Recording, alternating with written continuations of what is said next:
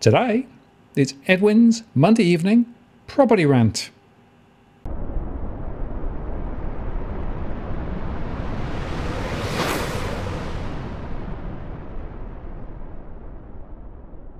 Hello again, it's Martin North from Digital Finance Analytics. Welcome to this post covering finance and property news. Another Monday evening, and Edwin is with me once again. Hi, Edwin. How are you doing? Martin, I was a little bit scared early this morning. There was a video going around of the King's Guardsmen on the horses galloping past the palace. Two black horses and a white horse, and the white horse had an empty boot, rider's boot on it, signifying some sort of debt. So that sort of reflects royalty or high-ranking official that's passed away. And I thought, I don't know what's going to happen to the Monday Night Rant. I was, planning wasn't you. So it's not you. So I'm relieved now. No, it's still here, and there's nothing reported on the news so far here in the UK. So I have no idea what that signifies. We should say, Edwin, that you've got cloud there, so Elon's system is completely useless, right? So you're on the reserve backup, the phone link. So if we get a little bit of a wobble on the internet connection, we apologise, but we'll do our best. Well, yeah, look, he's letting me down, old boy Elon. I've got to really, get him on the bat phone and hey, what's going on? These plans are yours. They're just not cutting it. Either put more satellites up there or get more money back. One or the other. Can't have it both ways. Yeah, exactly. Well, of course, if you can't connect with him, you can't really send him a message. So whether that's part of the conspiracy or just happenstance. All that stuff that's happening now but look, over the last week I took Dusty and Evan to the vet, right? And went to the vet, and the vet said, they got treated, they got looked at, annual checkup and so forth, and said, look, do you mind if I pay cash? And the vet said, oh, not at all.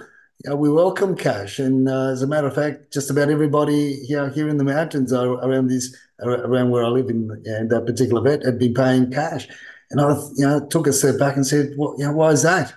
He goes, well, with everything that's been going on lately, everyone wants to keep cash about.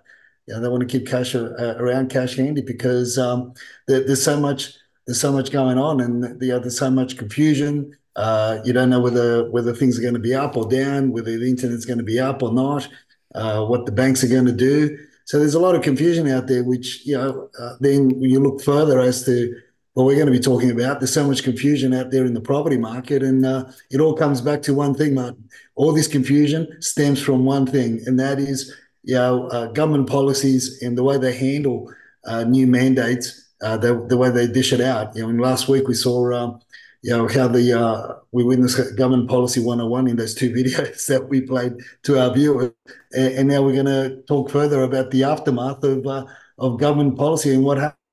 Yeah, absolutely. And it is, it's a bit crazy what's going on, I have to say. And I made a couple of videos over the last few days just pointing out how broken the property market is, and how much of that is actually linked very strongly to what governments have done or not done over the last 20 to 30 years. And of course, they're talking about, 10,000 houses, sort of shared equity. Of course, the Greens might block that because they're trying to push the negative gearing and some of the other changes that they want to see.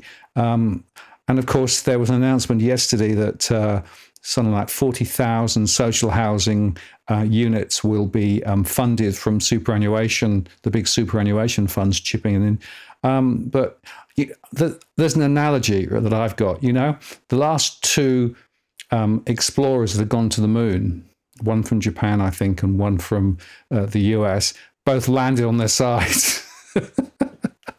I think there's a really good analogy there between that and the property market. The property market is broken, and they're sort of saying, well, we got some information, etc. But actually, the point is that it's not functioning anything like it should have.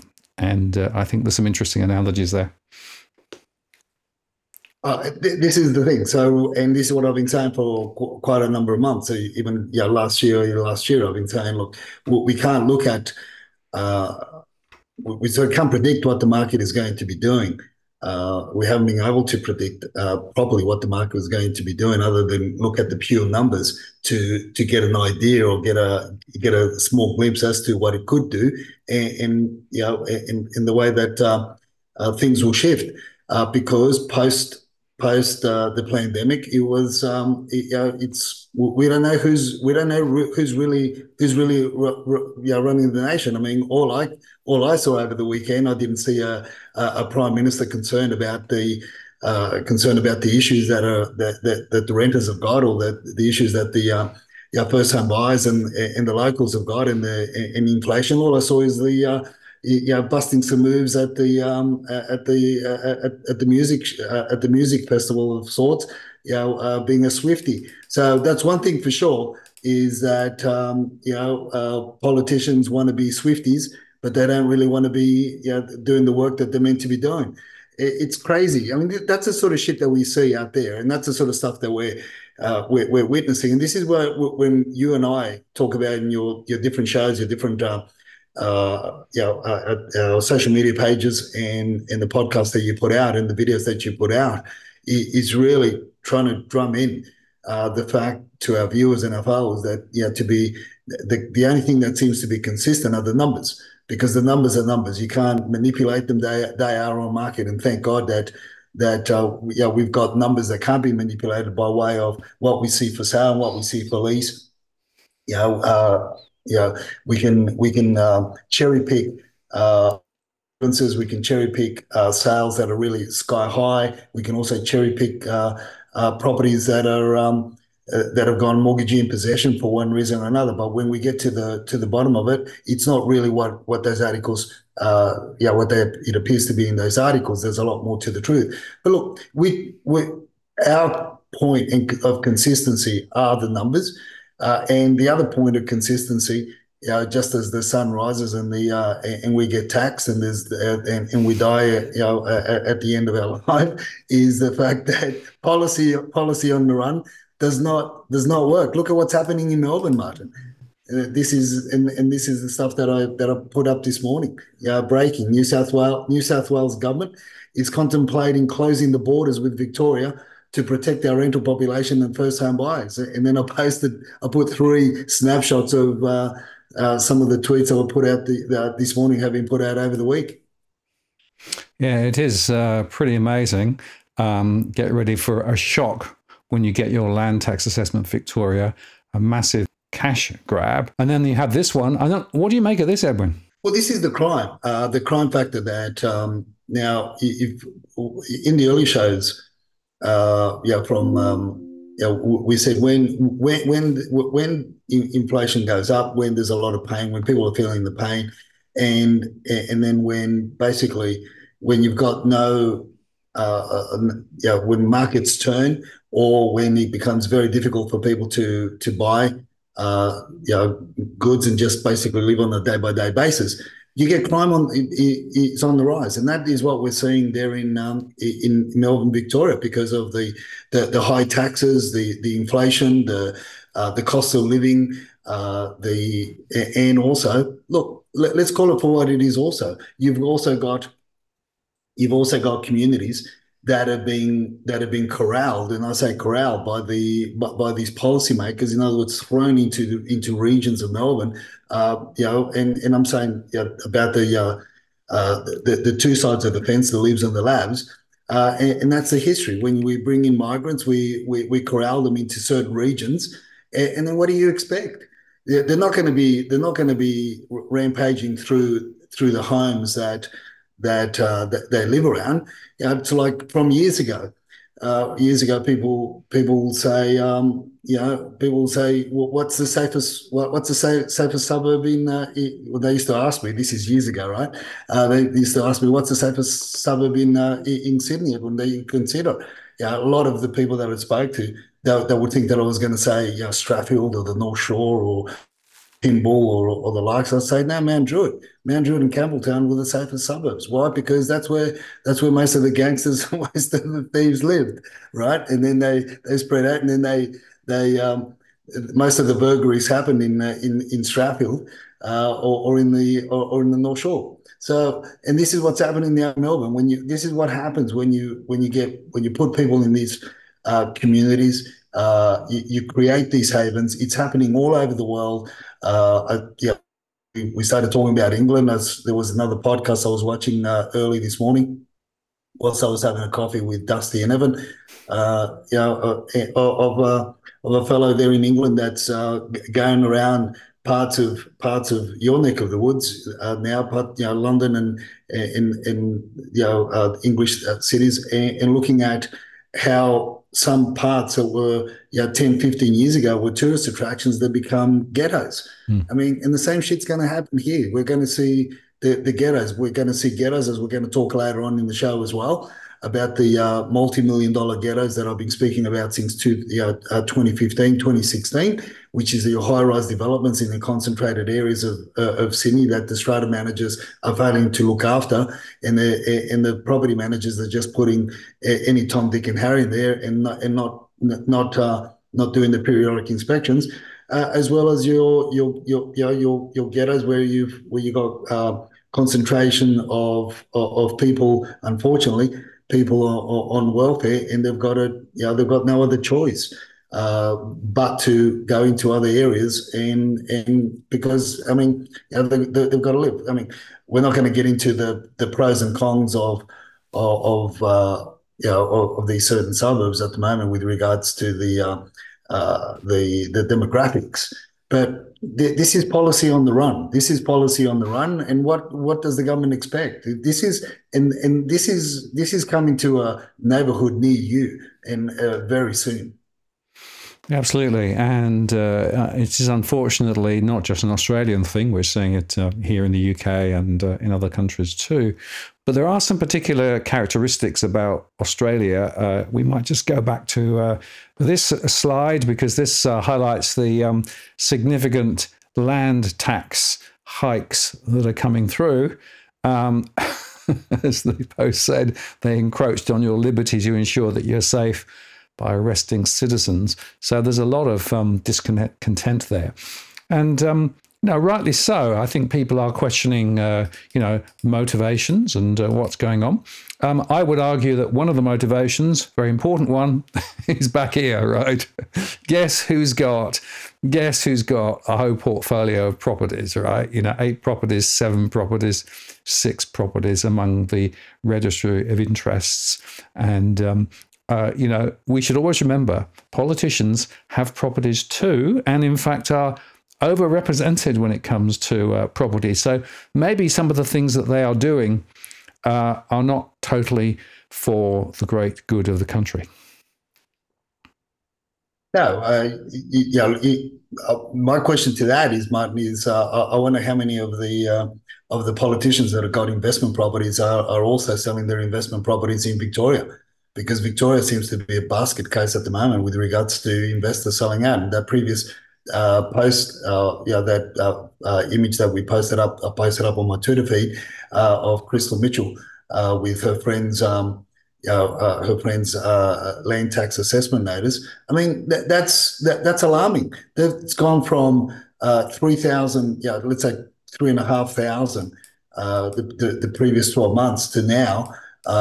Just a bit over 9,000, and that's it. And if you don't, it just gets accrued, and then gets to a point where then the get sued, and until you pay it, and then we get into those scenarios where then the council, if you fail on your council rates, if you fail on other aspects of your rates, they've got a quicker pathway to bankrupt you than what banks do, being creditors. So this is the same, and this is why we said last year, we said watch this space. Middle of last year, when we noticed that the WeChat chatterers were pulling out of Melbourne, and we were talking about the reasons why, we were talking about policy on the run, we were talking about the issues, we were comparing them back then when we started talking and raising the issues that they're facing now, the investors are facing now. We were comparing it at that time with what had happened in New Zealand, and it's really a carbon copy of what happened in New Zealand. And what did the governments here expect anything different? and more to the point, when you've got greater and more excessive fees that are going to be were going to be payable by investors. And this is why now we've got, as much as we're seeing a lot more properties go on the market in Melbourne, we're not seeing them come on the rental arena because investors don't want to keep them for rent. They want to go out. And so, there's a story in itself on that side of the equation. But the aftermath, or the one of the effects of that, is that people are coming back to Sydney, particularly the chatterers, and now you've got the silent tigers and the new kids on the block are in Sydney, and this is it, and this is the competition that everybody's facing, all because of useless policy on the run that doesn't fix anything. It creates more problems. Early last year, I said, when these things are enacted, when they actually start playing out, I said renters are not going to be better off. They're going to be worse off, because you can see it. The writing was on the wall. Once investors start pulling out and there's less property on the market, and there's an increase in population, and a huge increase in population by way of migration. I mean, what did they expect, Martin? What did they expect? I mean, you scramble a few eggs, you get an omelette. You don't get a banana cake. No, you don't. Absolutely right. And I suspect that some of those omelettes were made with rotten eggs in the first place. It's worth noting, I think, that ANZ's come down with a slight downgrade for house price forecast for Sydney and Melbourne, because basically they said they slowed faster than expected since the start of the year. So they're still looking at a rise in Sydney of 4 to 5%, and Melbourne is set to lift by 2 to 3%, which was smaller than the previous expectation. So only a minor change. But I have to tell you that my own view is that we are seeing some very different dynamics in Melbourne and Sydney at the moment.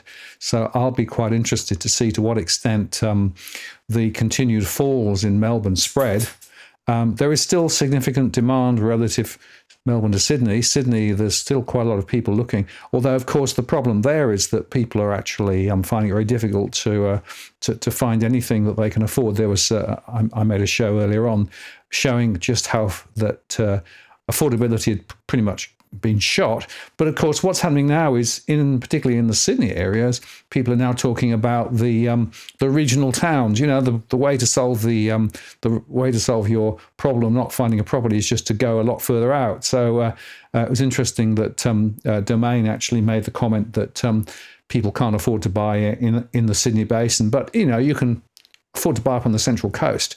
The point, of course, there is that you're a long way from getting into Sydney. I mean, okay, there are good transport links, but it's still a fair old time. And I know that when I was down in Thirroul, it was an hour and 20 minutes to get into Sydney, which, if you add that to the beginning and the end of the day, as well as the costs, just the time involved. So basically, the story is, for a lot of people looking to get into the market, the only way they can do it is to either buy a unit, probably a poorly constructed unit closer in, although not that close in possibly because of the price differential, or to buy a house a long way out and then put up with the lesser infrastructure and also the long travel times. I mean, the system is broken, property is broken. And we keep coming back to this, Edwin, because it's so critical. This is not something that's just happened, right? We've been calling this out for a good number of years, and now it's all coming home to roost, as it were. And it's interesting to me that all of the spruikers, all of the people on the socials connected to property are spruiking like they've never spruiked before. Now's the time to buy, blah, blah, blah, blah. I just don't think they actually are really representing the true reality. Well, in general terms, right? In general terms, you could say anything and it'll fly. It's when you start getting into into the nitty gritties that you see how much of a difference there are between two markets or two areas or two adjoining suburbs, for as a matter of fact. In relation to your original comment about the difference between the ANZ report with Sydney prices still climbing by another 4%, although not climbing as quickly as last year, and also in Melbourne, by I think it was 2%. But and I think in general terms, the gap is a lot bigger because of what you said, and what we've been talking about, how the markets are reacting totally different. I mean, we've almost got double the amount of numbers on market. We certainly have double the amount of homes, freestanding homes on market in the Sydney region than what we have in the Melbourne region. The rentals are almost on par. So you've got two dynamics. You've got investors pulling out of the Melbourne region and looking at other opportunities. I think the gap between the two is understated in general terms. And as I put in my predictions for 2024, I said there are some parts of Sydney that we're going to see, certain areas, certain suburbs, certain areas in certain suburbs that are going to climb, and certain style of homes and properties, even apartments, that are going to climb, anywhere between 10 and 25% this year. It may alarm some of our viewers, but that's a fact. That's what we see on the ground. That's what we're noticing. That's why we've got the finger on the pulse with all the websites that we subscribe to, all the information and data that we subscribe to, our colleagues on the ground, the information that we get from the agents, and it's not just a Tom Panos type of index of auctions that he does on a Saturday. We've got a broader net of information, so we can see the difference. We can see the difference there. And then in relation to the other aspects of the market, yes, the system is really broken, and people, unfortunately, this is why I say unfortunately, people are going to be making those hard decisions, Martin, and they're going to be commuting an hour and a half. I mean, some of my family in Chicago, up to 3 years ago, they were, before they started working from home there as well, up to 3 years ago, they were commuting an hour and a half to get to work in Chicago. So for them to, when I used to talk to them and say to them that, commuting 45 minutes an hour, it's a long way. And I'd say, their regular one-way trip was an hour and a half. And that's what people are going to have to start getting used to here as well, if they want to have the luxury. And unfortunately, we have to call it a luxury, Martin, because it's gone back from we've gone past any other aspect other than having a home, a freestanding home on your 550, 600 square meter block of land. It's a luxury, and even if you go into the regional areas or your central coast and heading down towards Thirroul and beyond, or even mid mountains and beyond, it's a long way. But you've got to make those sacrifices, right? You've got to make those sacrifices. People are going to be making the sacrifice. So I can see out of this, I can see that there's going to be, as much as the big corporations are pushing for the people to work, to go back to the office, and as much as the Lord Mayor of Sydney may want everybody to go back into Sydney to pump the commercial aspect of Sydney back up again because it's floundering. There's a huge push to still work from home. And that is the only other way they're going to do it. There's going to be these compromises, and there will be push through the unions and the unions that represent different industries. I can bet your bottom dollar that there's going to be representation to even break the week up into 2 weeks at home, 2 days at home, 3 days at work, or 3 days at home, 2 days at work. However they juggle that. But there's going to be a stronger push to work from home because people are going to be commuting a lot further. And the other thing, Martin, is that these bright sparks that we've got at all levels of council, they don't realise is that by bringing more people in, by bringing more and more people in, the roads are becoming more and more congested. And the other scary thing, as you drive closer into the central hubs of Sydney, as you drive closer into your Chatswoods, your Hurstville's, other Parramatta, and further in. You're having to navigate around these bloody scooters that are delivering food everywhere. It's great. I mean, I've had so many near misses in the last week. It's unbelievable. It's crazy stuff. So, and the congestion and roads are becoming. I don't even know why we pay the amount of tolls that we pay, given the fact that it's most of the time, and it's not really a peak hour anymore. It's almost in some main roads, some motorways. You're basically running not as not as congested as peak hour, but not far from it. And all it takes is one nutcase to have an accident or to break down, and then you got a traffic jam. It's crazy. It's mayhem there, but they haven't thought about these things, right? They haven't thought about it, but but they are going to stop us from eating meat, Martin. That's one way to save the planet. But let's bring in more people and get the people to buy more cars, more vehicles, and not provide transportation to get from point A to point B, right? Well, in some cases, the time it takes to get from point A to point B is back now at the level of the horse and cart, right? So it's ridiculously stupid. And as you say, it's highly crowded. And, what it means is that the quality of life is degrading. And I was talking to somebody on my one-on-ones the other day who was looking to buy a house. They wanted a house because they've got a family. They've got a unit at the moment, but they want to get a house. And they've got a price range which is, not excessive, but they're on relatively standard incomes.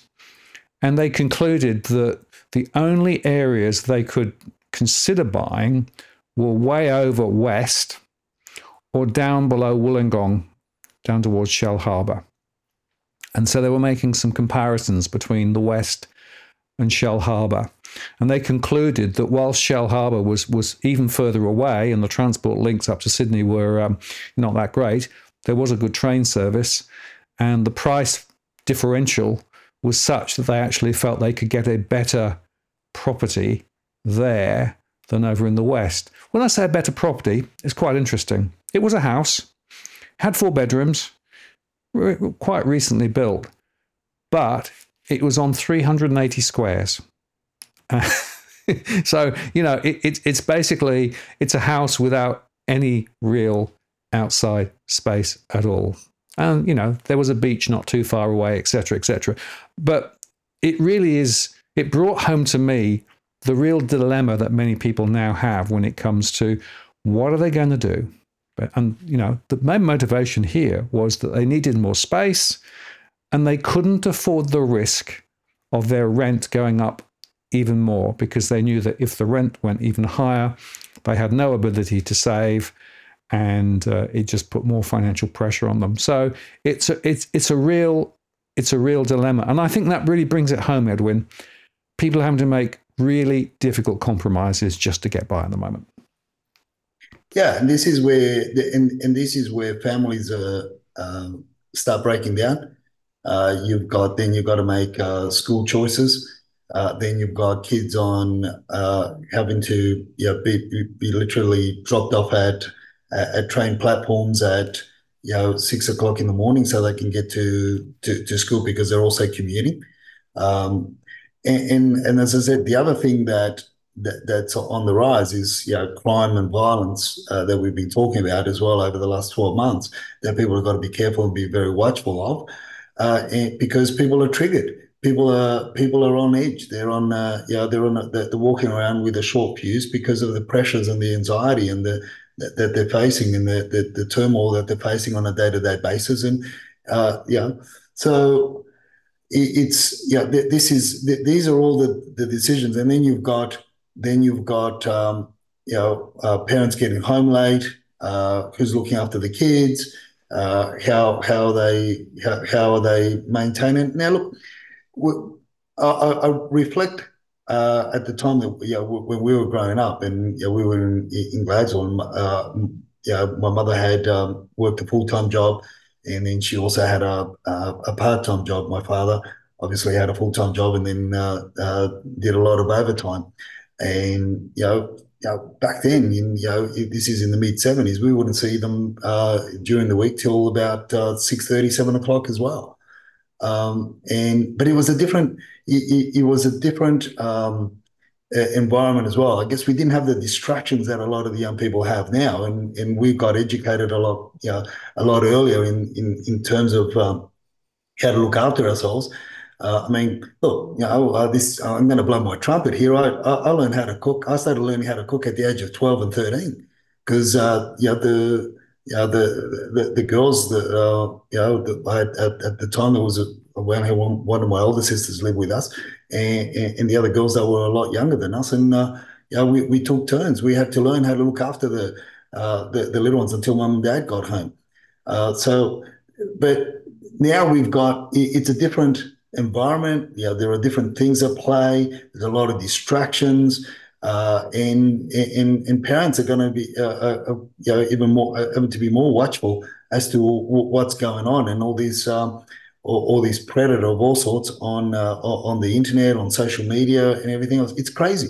It is a crazy world, and a lot of this can be put on pause and could be really looked at if the politicians didn't just want to win brownie points and get elected and get re-elected and looking after their own welfare rather than the people that put them in power. But I don't know, Martin. I don't know is there an answer, or are we just going to be is it going to be dog eat dog moving forward, and every man and woman child for themselves, and that's it. Everybody can go get stuffed. Because that's what it appears. Hence the reason why there are so many people walking around triggered. I mean, we're losing that sense of community unless you go and live specifically in those central hubs that are now being built up by specific communities and demographics, and that's where you see also a rise in property prices because they will pay. They will sell their kidneys in order to buy into those community hubs that have been built and created all over Sydney, and that in itself also is dividing the population. It divides by ethnicity, it divides it by religion, and you've got this divides when we were supposed to be a multicultural nation. Yeah, well, I think things are definitely fragmenting. And as you say, there are very, very big differences. And that's one of the reasons why different suburbs are behaving, I think, quite differently. I think there's another factor here, Edwin, which we should just explore a little bit. And in fact, there was an article up in Queensland talking about the problem with the rental sector. So up there, and this is just talking specifically about the rental sector in Queensland. Robertson on Brisbane's south side is believed to have the most negatively geared properties in the state, with 90% of properties likely to be negatively geared based on the analysis. Typical loss of about $18,000, I think. But what's happened is that they've made changes to negative gearing and capital gains tax provisions in the midst of a housing crisis. And as one of the people featured in the article says, it's a bit crazy what they're doing. And as a result of that, investors are losing money on the property. And in fact, they said that they found that there was a significant proportion, 38% of landlords would consider selling this year due to tax and tenancy reforms. So my point is, at the time when we have huge demand for property, both rental and for people to purchase properties, we are again seeing government policies that seem to be pulling in the wrong direction. And so the number of investors quitting is rising. And again, over the last week, I had a conversation in my one-on-ones with a property investor who had a portfolio of 3 different properties. And for the first time, they'd actually sat down and done the numbers on the money in and the money out on the investment property relative to the capital appreciation that they had or expected to have. And they were absolutely shocked. They were shocked at just how little this investment was actually returning to them. And then they sort of said, well, hang on a moment, I can get 5% on a term deposit. Why wouldn't I sell those investment properties? Again, it's another symbol here of just how broken the property market is. Yeah, and so what they're doing, Queensland, as we discussed last year, where and when they were talking about the all the reforms to tax reforms as well as the changes to the to the the rental side of things with the minimum standards for rental properties. That also is going to put a lot of pressure. So it's really a carbon copy of what's been going on in Victoria. So it doesn't work in Victoria. So let's put it all to play in Queensland because if we do the same thing over and over again, we're going to have a different outcome, right? So this is the level of the mindset that these politicians that we have. And again, I say, it's not just the labs; it's also the libs. It's just the same playbook. But one of the things that you and I discussed a few weeks ago, a couple of weeks ago, that I bought, we were talking about was if if negative gearing, with the discussion around negative gearing and the pros and cons, no matter what side of the fence you stand on, I feel that, and I believe, and what's playing out in Melbourne is what, let's say, if negative gearing was removed, was abolished, and a lot of investors put the properties on the market in the current state that we're in. I think that Victoria is reflective of the short-term effect of negative gearing, which is detrimental to the rental community. And but to buffer that, we've also got another dipstick of politician. No better off than the last one that we had here in New South Wales. Now saying that he's going to bring in migrants in order to build the housing that we're falling short of, and that's the only thing that's saving. In a way, that's saving the market at the moment, or the people that are still left in there holding on to rental properties. Because so in the short term, I think it's really detrimental uh, to the rental side of things because we're seeing it, we're witnessing what happens when a lot of investors exit the property arena. Um, I, it, potentially could play out a lot differently here in Sydney because obviously most of the migrants want to stay here, and there's still a lot and a lot more coming, and a lot more want to stay here. And things to overall, I'd say regardless of what the rest of our viewers think, I'd say that New South Wales is the better state to be in at the moment. Given the benefits that we have, or the future outlook as to where the way that Queensland's travelling, and also the way that Melbourne is at the moment, given the fact that also Melbourne's got such a huge deficit in their budget. There's so much in the red that they've got to raise all these extra land taxes in order to keep basically to keep uh, the politicians happy with their pensions, and that so that they could also give themselves a pay rise, after the new financial year. Yeah, and it's interesting because that article that you showed there made the connection between migration and more builders, right?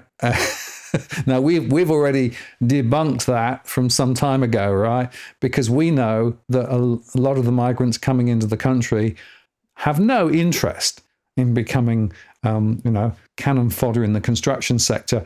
And as you said in your tweet there, maybe we should get him on to our rant so we can explain again why that's the case.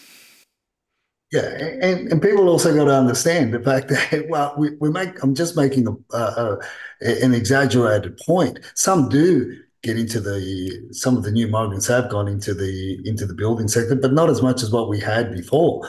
Obviously, and but the point that we've raised on the show and the point that we've raised before is why not incentivize our local young talent? Why not give them more of an incentive? Why not rather than just throwing money at the building industry like they did in the throughout the pandemic, and just throw money at renovation builder and let's get a new kitchen builder and all these other grants that were thrown out left, right, and centre at the builders, and they got into fixed price contracts, and now they can't the builders can't deliver on those fixed price contracts because labour costs have gone up and material costs have gone up, and and the construction industry is in the world of shit. So this is so rather than just throwing money at it, why not? Or why don't we just throw money at the local, apprenticeships? Why not throw more money at TAFE?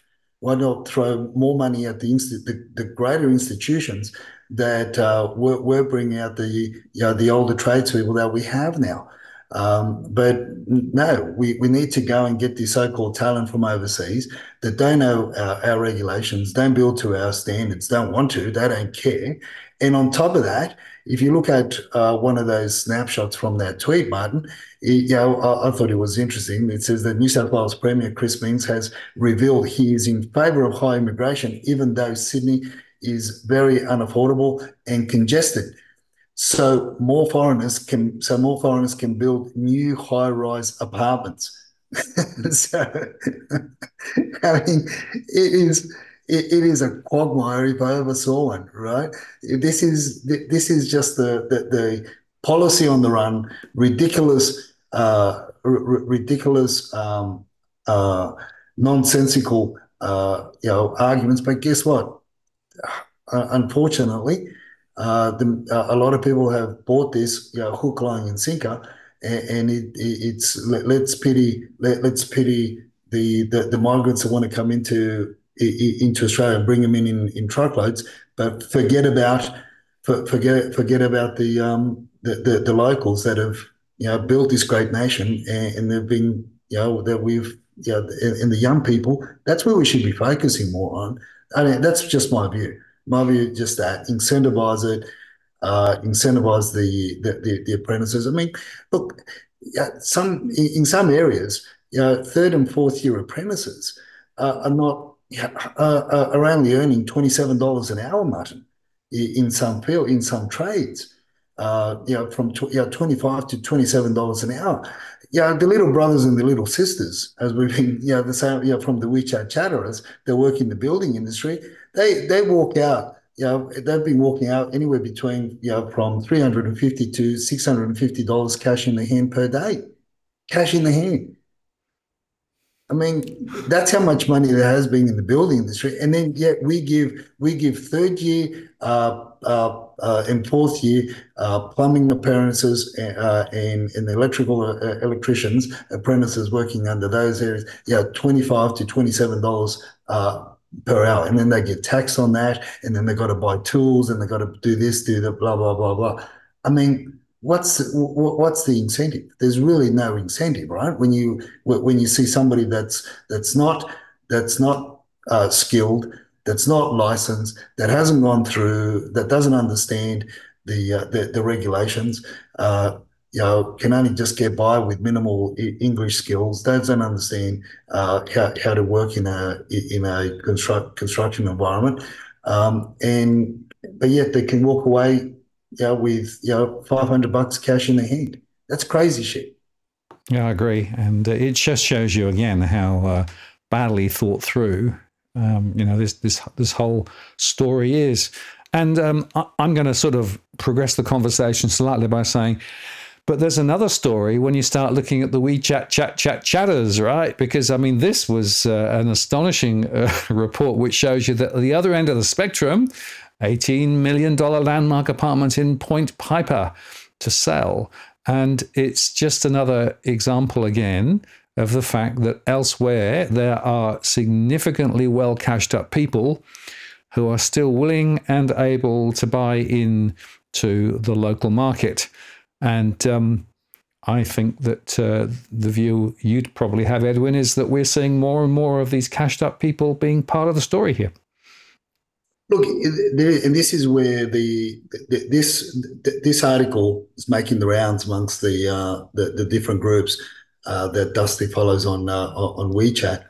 And the interesting thing about this is what the article doesn't say. I mean, what it says is for our viewers, so they don't have to go out and read the whole thing. It's really talking about what you'd call the superstars of the Chinese entertainment industry, how they love Sydney, they love property, and how they feel comfortable and safe owning and living in Sydney. Obviously, that influences a lot of other Asian celebrities from all over the world to do the same and at those price points. But what they're mainly talking about in WeChat is, although this article's focusing on this Tian Zhen, her property with that's worth $18 million that she bought, I think in 2016, what they're saying is outside of that, it's the other story that's not really told is all the other social media influencers, celebrities that don't have that as high standing as she does, but still have a lot of money. How the that at that level has influenced others at a lower level from your 5 million to 10 million, buying in droves as well, and using the homes to just basically spend their holidays in. We know that for a fact because, well, as we said, we've our connections with the new kids on the block and the group that we're involved with that. One of the main selling agents there, he's been selling properties anywhere between your $3 to $7-8 million along Hunters Hill, Gladesville, and Drummoynes and all those areas there, and it's often the case that these celebrities will knock those houses down and build something new to their liking, or because they can't buy established, or basically to circumvent the FIRB or to comply with the Financial Investment Review Board. They have to rebuild their homes, but they're spending millions.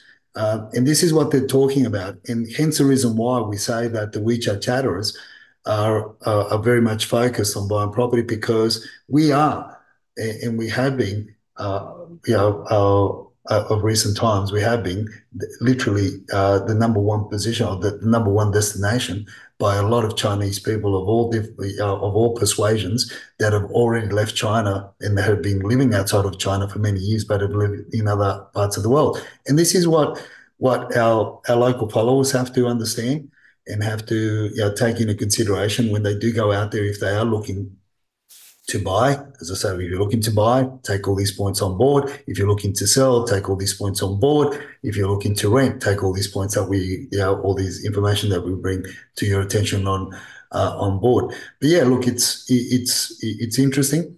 So more, stars in the rise, as one would say. Sydney's become a big attraction. So it's quite interesting. Absolutely. Well, there's consistency with what I'm seeing in some of my surveys as well to highlight the fact that there's a lot of cashed up people around who are willing and able to spend big bucks. And I think we're going to see that continue. But there's another bit of a story here too, and that is we're starting to see more cracks appearing metaphorically as well as literally in the high-rise sector, right? And it's not just the property and the poor quality of construction themselves, but some of the owners' corporations are now actually creaking at the seams as well. And here's this one that you pointed to, that owners' corporations could go bankrupt due to special levies not being able to be raised. This is another, I think, very big and concerning story. Yeah, man, and that stems from the discussions that we've had over the years with regards to the owners' corporations and all the issues around apartments that are basically common problems, or the problems for all the lot owners of the owners corporation or the apartment blocks. So when special levies have to be raised, I said what we've been saying for quite a while, a number of years. Watch this space when people just basically don't want to contribute to the sinking fund. What happens? Obviously, they get taken to court, the property gets sold, and then it's it's no different to taking a debtor to court. You have to go through those whole motions. But this other side of this story is based on the strata strata management company that has been fiddling with the books, and there are my understanding is from my sources in the tribunal is there are three owners corporations. In other words, three let's say three buildings, three owners from three buildings, separate buildings, are chasing this property manager, taking them through court proceedings in order to recover money. One of the owners corporations they've got close to $1 million that are unaccounted for. And this is what happens if you recall our conversations around 2018, 2019, when we were talking about the real estate industry being on its knees and how a lot of officers that weren't paying the bills were on the third and fourth credit card. But for the pandemic, it really saved a lot of the officers in my industry. And the same thing happens around strata companies as well. So obviously, when the pressure's on, the only barrier between the only call it a barrier, call it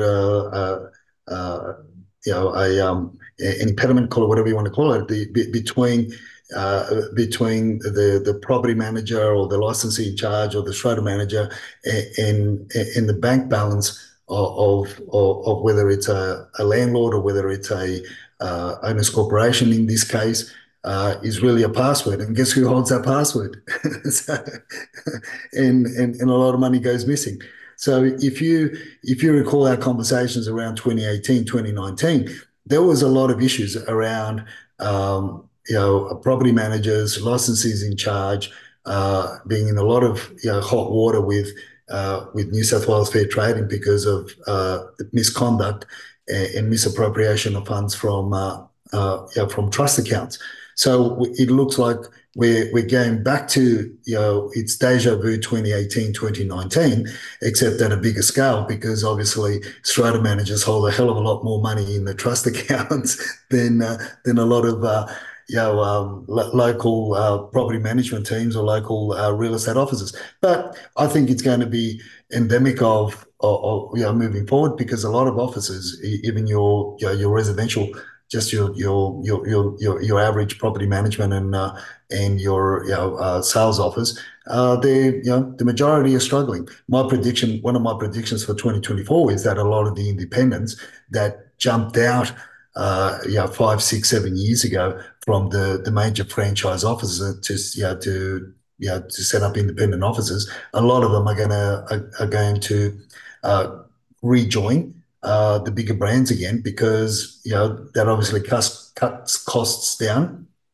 and we're going to see a lot more now. Whether the mainstream media pick that up or not, it's a wait and see. But that's what we're seeing. Independents that have been floating around. I've seen they've been shifting and changing. So the more we talk to people, the more we reach out to X or Y, and I say, look, what are you doing, or where you're at, or we notice listings on the market with individuals that we've been dealing with, but they're under a different banner, under a different agency. So there's a lot of shifting and and moving around of because of the pressures, and I can only see that fair trading I got going to have a lot to handle moving forward as the officers come under a lot more strain because the sales figures aren't there to keep an office moving forward.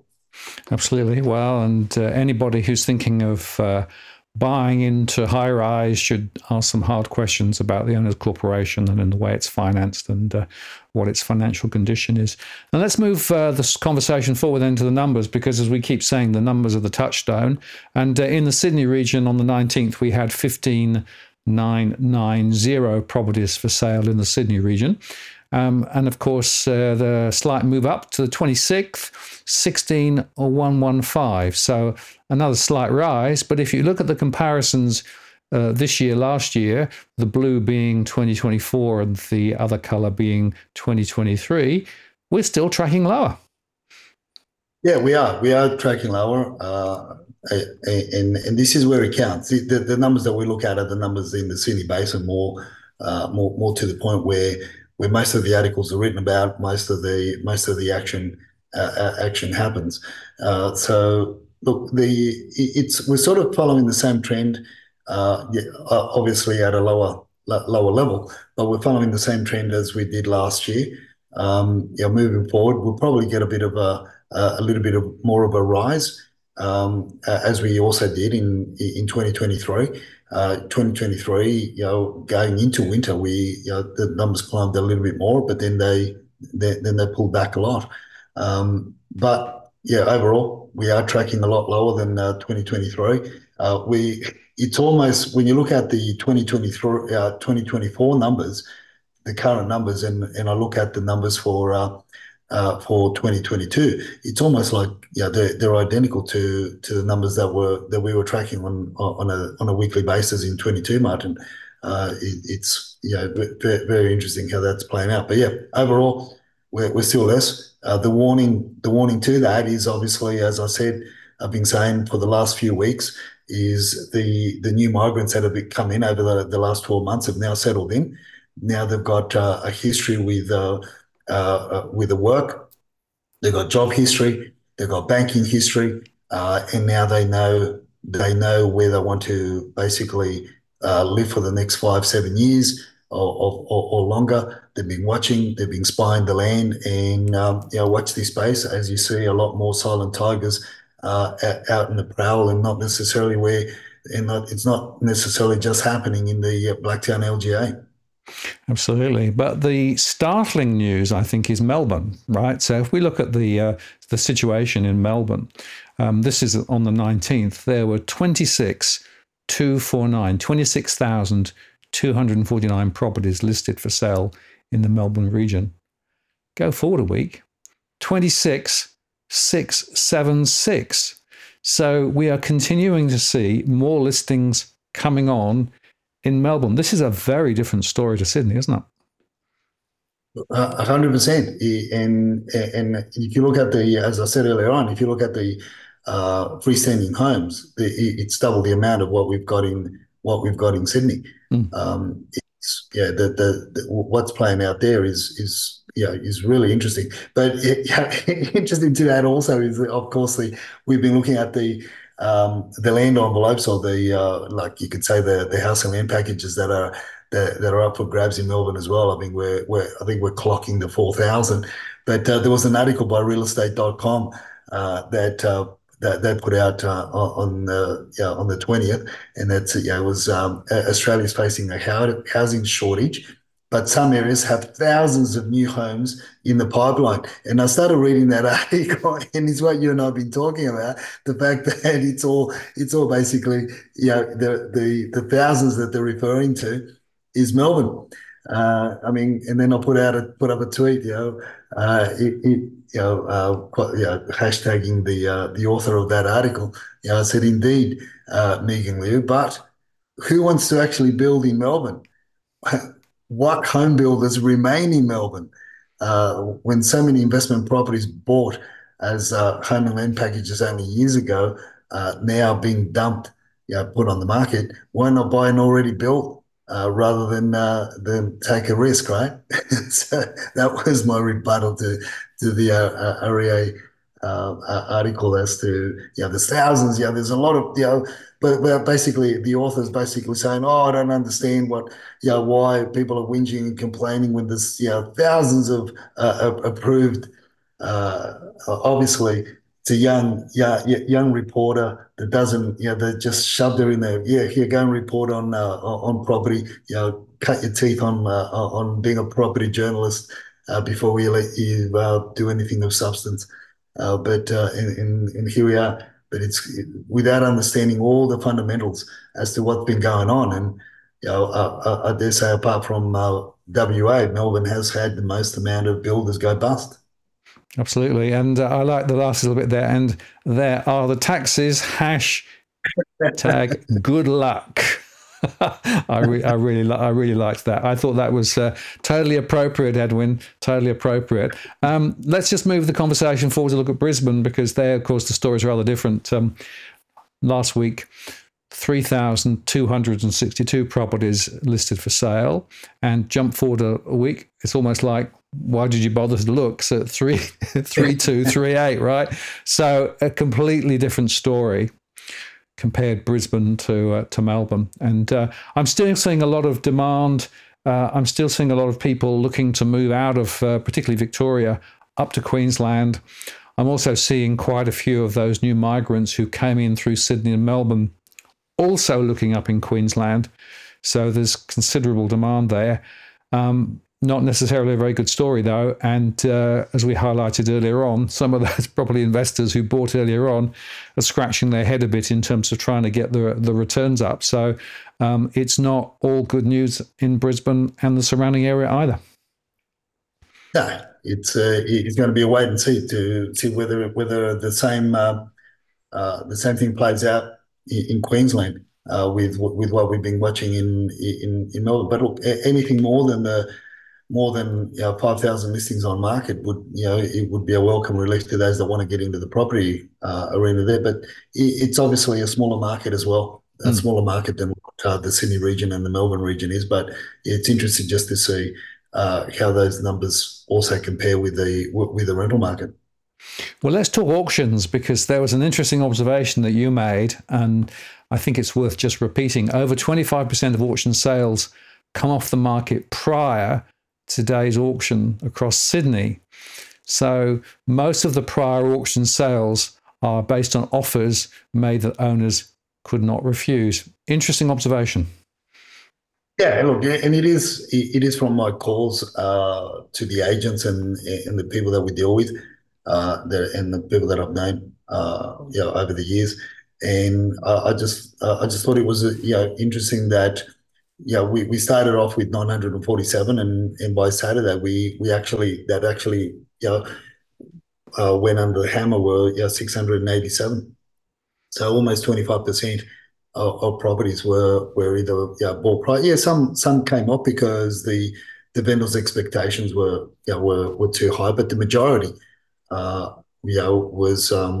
properties that were offers that the vendors just could not refuse or did not want to take the risk that they would not otherwise may have got on the day of the auction. And that's what I say to a lot of our clients also is that we need to know how to play this game. We need to understand the game. Just there is a time when we may make an offer before auction. We've just got to obviously every property, every deal works totally different. But in a lot of the cases, if you make an offer prior to auction too close to the day of auction, it can work against you because they'll use that to Dutch auction your offer as well. So there's a lot of play, but people are just making, from my conversations with the agent, were making offers that the vendors couldn't refuse, and they didn't want to take take the risk, which is and again, these are certain parts of certain areas of Sydney. It's a general statement, but there's when I don't I don't want to get into details as to which agent, what area, what house, because the majority, what I can say is that the majority of the properties that were taken off, people made silly offers and that the vendors couldn't refuse, are the ones that were spruced up, cleaned up, and presented really well. It was just pay your money, here's your keys, move in. Absolutely. Well, let's just look at the auctions, because auction numbers are still relatively high. particularly in Victoria. I wonder why that is. And it'll be interesting to see, because we are now getting into the sort of the fag end of the summer season, and a bit of momentum still in the auctions, but as you say, quite a few people getting offers before the auction, particularly in Sydney. Yeah, it's interesting. Well, look, we're going to have we've still got a bit of, you could say, we've still got a bit of heat in the market, and we'll see that for the next 3-4 weeks, Mm.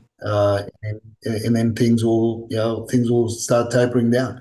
Look, we're only following the numbers on a week by week basis, where we can see a week ahead with regards to the auction numbers.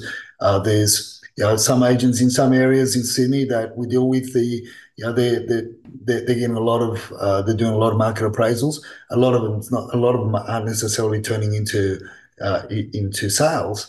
A lot of people are just wanting to know what they would get.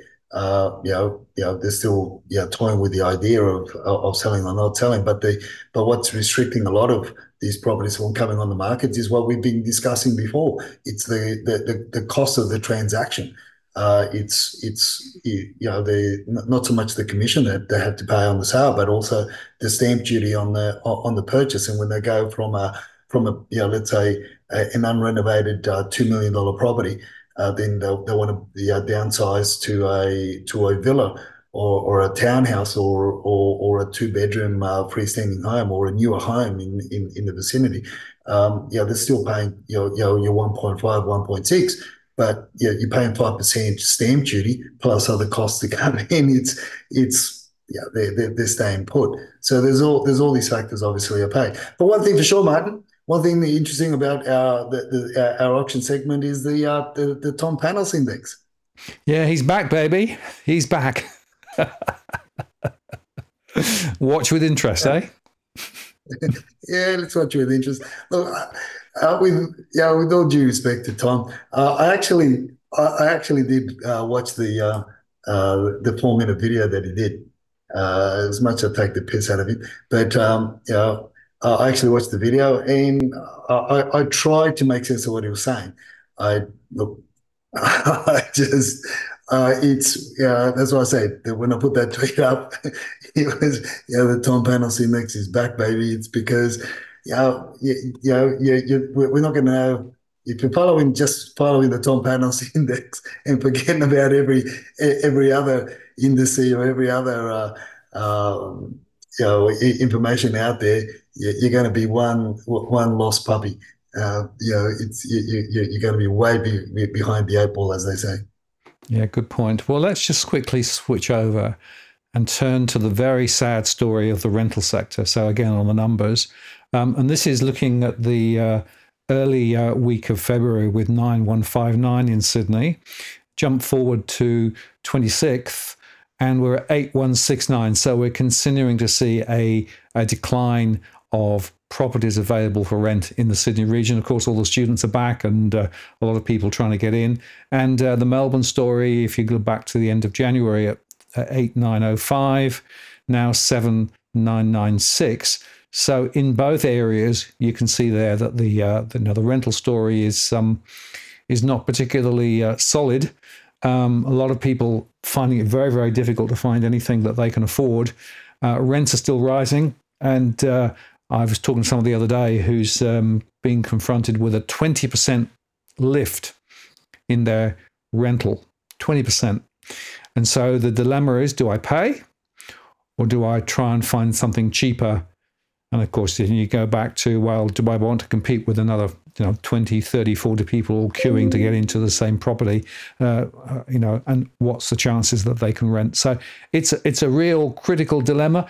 But I suppose the good news, Edwin, is that there is a solution, maybe.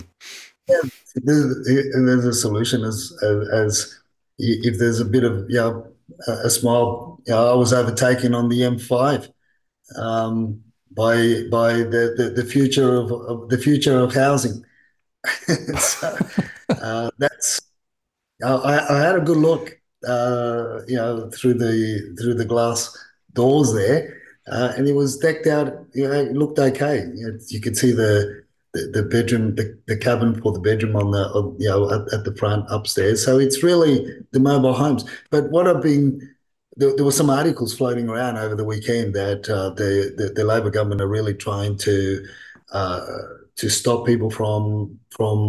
I didn't go into too much detail, so I won't go into too much detail in the podcast. Like I didn't read it or didn't go into read into detail. But my understanding on the surface was that the state governments or the Labor government's trying to stop people from having permanent caravans fixed to the properties. There was a report on a news show, I think it was Channel 9, of somebody that had built a portable home behind, and I think it was in Victoria.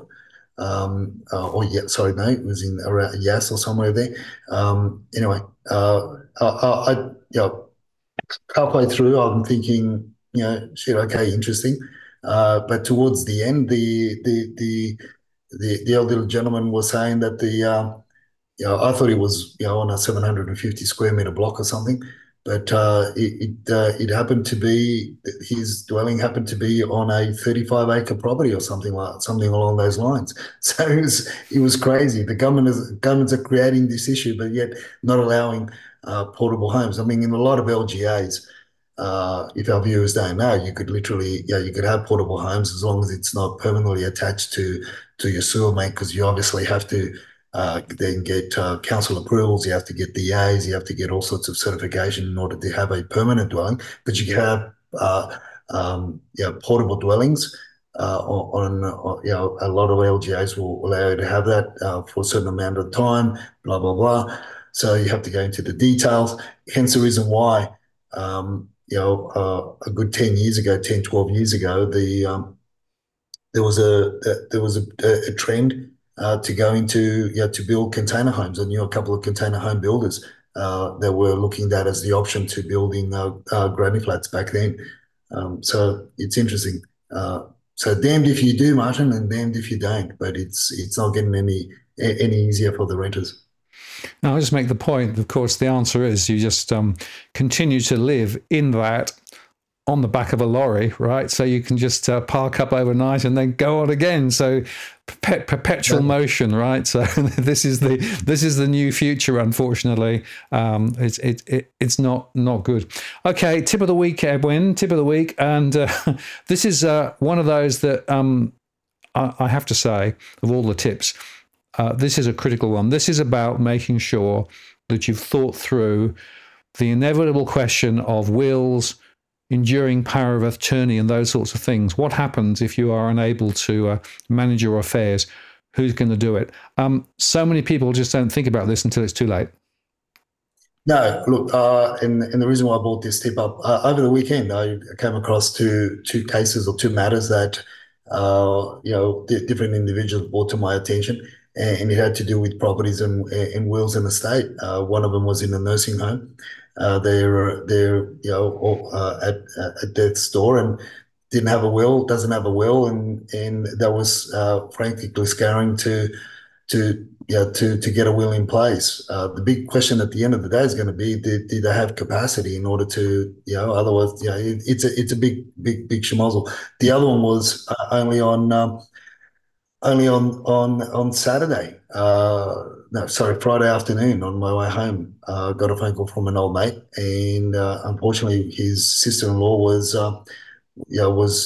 in hospital. They only gave her a couple of weeks to live, and was already placed on morphine to deal with the pain. Again, issue to do with the will and the state. It's crazy. And then and then before that, just dealing with different lawyers. That was the general gist of the conversation as well. Across some of the matters, obviously they reach out to me because of to talk and discuss certain things about properties, what the value of the property may be, could be. What if they sold it, all this sort of stuff. They ring me up for advice, and or I have to go into the offices and do a consultation with them. And that's why I brought this to our viewers' attention. So really, after all that, and it all just seemed to be clumped in this week, I thought, shit, even I've got to update my will and have that. More importantly, you know, is the fact that to have the enduring power of attorney, meaning that should you be incapacitated and then unable to look after yourself, somebody's got to be authorised to make those legal and financial decisions to be able to look after you, in the future. So that's more important in a way. Both are very important, but I think that enduring power of attorney is has that extra bit of support. Now, I know your background. I don't know whether you want to share with the with the viewers some of the issues with you that Well, you face. I But will. I think that you did that on purpose, man. I'm Yeah, yeah, convinced yeah. that. Well, possibly. So just for those who haven't caught up, my late wife, Professor Jill, she died. Now she was she was a professor of law, right? And she said several times, "There's no point in me making a will, right? Because everything is going to come to you, blah blah blah blah blah, right?" That was the stupidest thing that she never didn't do, right? So she should have made a will. The point was, we eventually got it sorted out, but it took more than a year to get probate on her affairs because you have to jump through all sorts of these hoops to be able to actually get access to things. And whilst the idea was that, well, if you've got joint accounts, the remaining person get access. She did have personal assets and things. So the whole thing was a complete schmozzle. And we could have got probate in just a few weeks, and that would have made my life so much easier. So I spent over a year chasing between lawyers and New South Wales. And I'll tell you what. So when a legal professor basically says, no point in making a will, don't believe her, right? Make a will. The ruse, mate. Absolutely. It was a Make a ruse. will. It was a ruse. Make Now, she did that on purpose. I think she probably did. Certainly, it made my life an absolute nightmare. And the number of letters and the number of communications with the various financial institutions and other, it just, anyway. So make a will. And Edwin, very importantly, that enduring power of attorney is really important. What happens if you're unable to make decisions for yourself?